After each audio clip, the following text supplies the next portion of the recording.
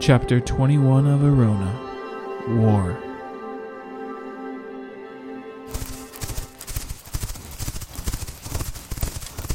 I counted only 7 of us left. I was last in line, behind Josiah. She was a much better rider than I was. Our horses ran at full speed through the narrow forest trail, branches whipping at us as we rode by. Finally, the trail ended, and I could see the gatehouse up ahead, just past a large, flat field. "Hurry, they're coming!" yelled General Didier, who had slowed his horse for a moment, just after the trail ended. I looked back and saw a small army of bobbing torches quickly headed our way. Then they turned on a different path, still headed towards the gatehouse. I tried to get my horse to go faster in every way I knew, with little luck. We rushed through the still empty gatehouse and into the outlets. Being the last one, I cut the rope that held the gate open, hoping it would buy us some time. We continued to ride as fast as we could, back towards New Donia. I looked over my shoulder and watched the torches exit the gatehouse and continue in our direction. "They're gaining on us!" I yelled. Our horses had ridden through the night. We had no chance of outrunning the rested animals. "They're still coming! They're catching up!" I saw the general turn for a second, but he kept riding. There was nothing we could do. We were wounded and grossly outnumbered. "Come on!" he yelled. "Keep going!"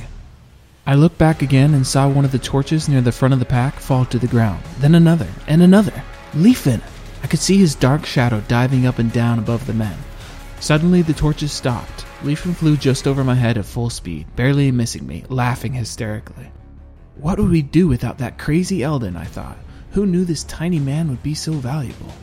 We continued to ride as fast as we could, until we finally reached the borders of New Donia. Dawn was breaking as our horses galloped through the narrow, quiet stone streets of New London, heading immediately towards the palace.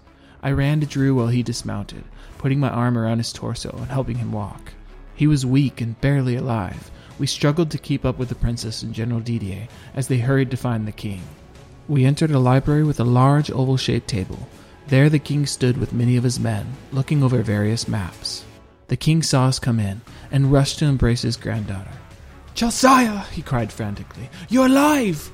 He began looking her over for any wounds. "Are you all right?" He pulled her in tight, then looked over her shoulder towards us. "Where's your brother? Where's Sion?" Josiah started to sob uncontrollably, tears streaming down her face. They killed him. They killed him, grandfather." She buried her face in his shoulder. He's dead. He's dead." No, it can't be," the king whispered, his voice breaking with agony as a single tear ran down his cheek. Who did this?" His sadness turned to anger as his voice filled with fury. "Who took my grandson from me? Who took my prince?" "Russo," whimpered the princess. "Russo?" he exclaimed, shaking his head in disbelief. No, my child, it's not possible. Not Russo." "It was Russo, grandfather. It was. He sent a sealed message with these men. It was supposed to be you that met Volanchi. He betrayed you. He has joined the Turonks and the Eastbournians." "Tell me exactly what happened," said the king, doubt still in his voice as he stared into his granddaughter's tear-filled eyes. Gently sobbing, the princess told us what had happened. It turns out my message for King Richard had said that Russo urgently needed the king to meet with his delegate, Volanchi, outside Eastbourne to discuss some very pressing matters. It gave specific instructions on where and when to meet. Thinking she was simply doing as she was asked to take care of all affairs when he was away, Josiah had gone in the king's stead. Sion had naturally insisted on going, so they traveled together with the royal entourage. Once they arrived, the twins got out of the carriage and walked to embrace their old friend, Volanchi, who didn't seem at all pleased to see them. That was their first hint that something was wrong. Volanchi ignored them completely, looking past them to see where the king was. He snapped at Josiah to shut up and asked her where the king was. Then, without warning, arrows came flying out of the woods all around them. Men jumped out from underground holes and drove pikes into their horses. Their knights were killed so quickly in the ambush that there was no escape.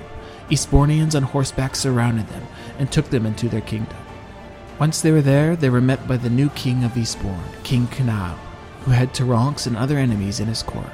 Josiah buried her face in the king's chest as she got up to the next part of the story, sobbing harder. "I yelled at him and I told him he would pay for his treachery. I told him I would never marry him.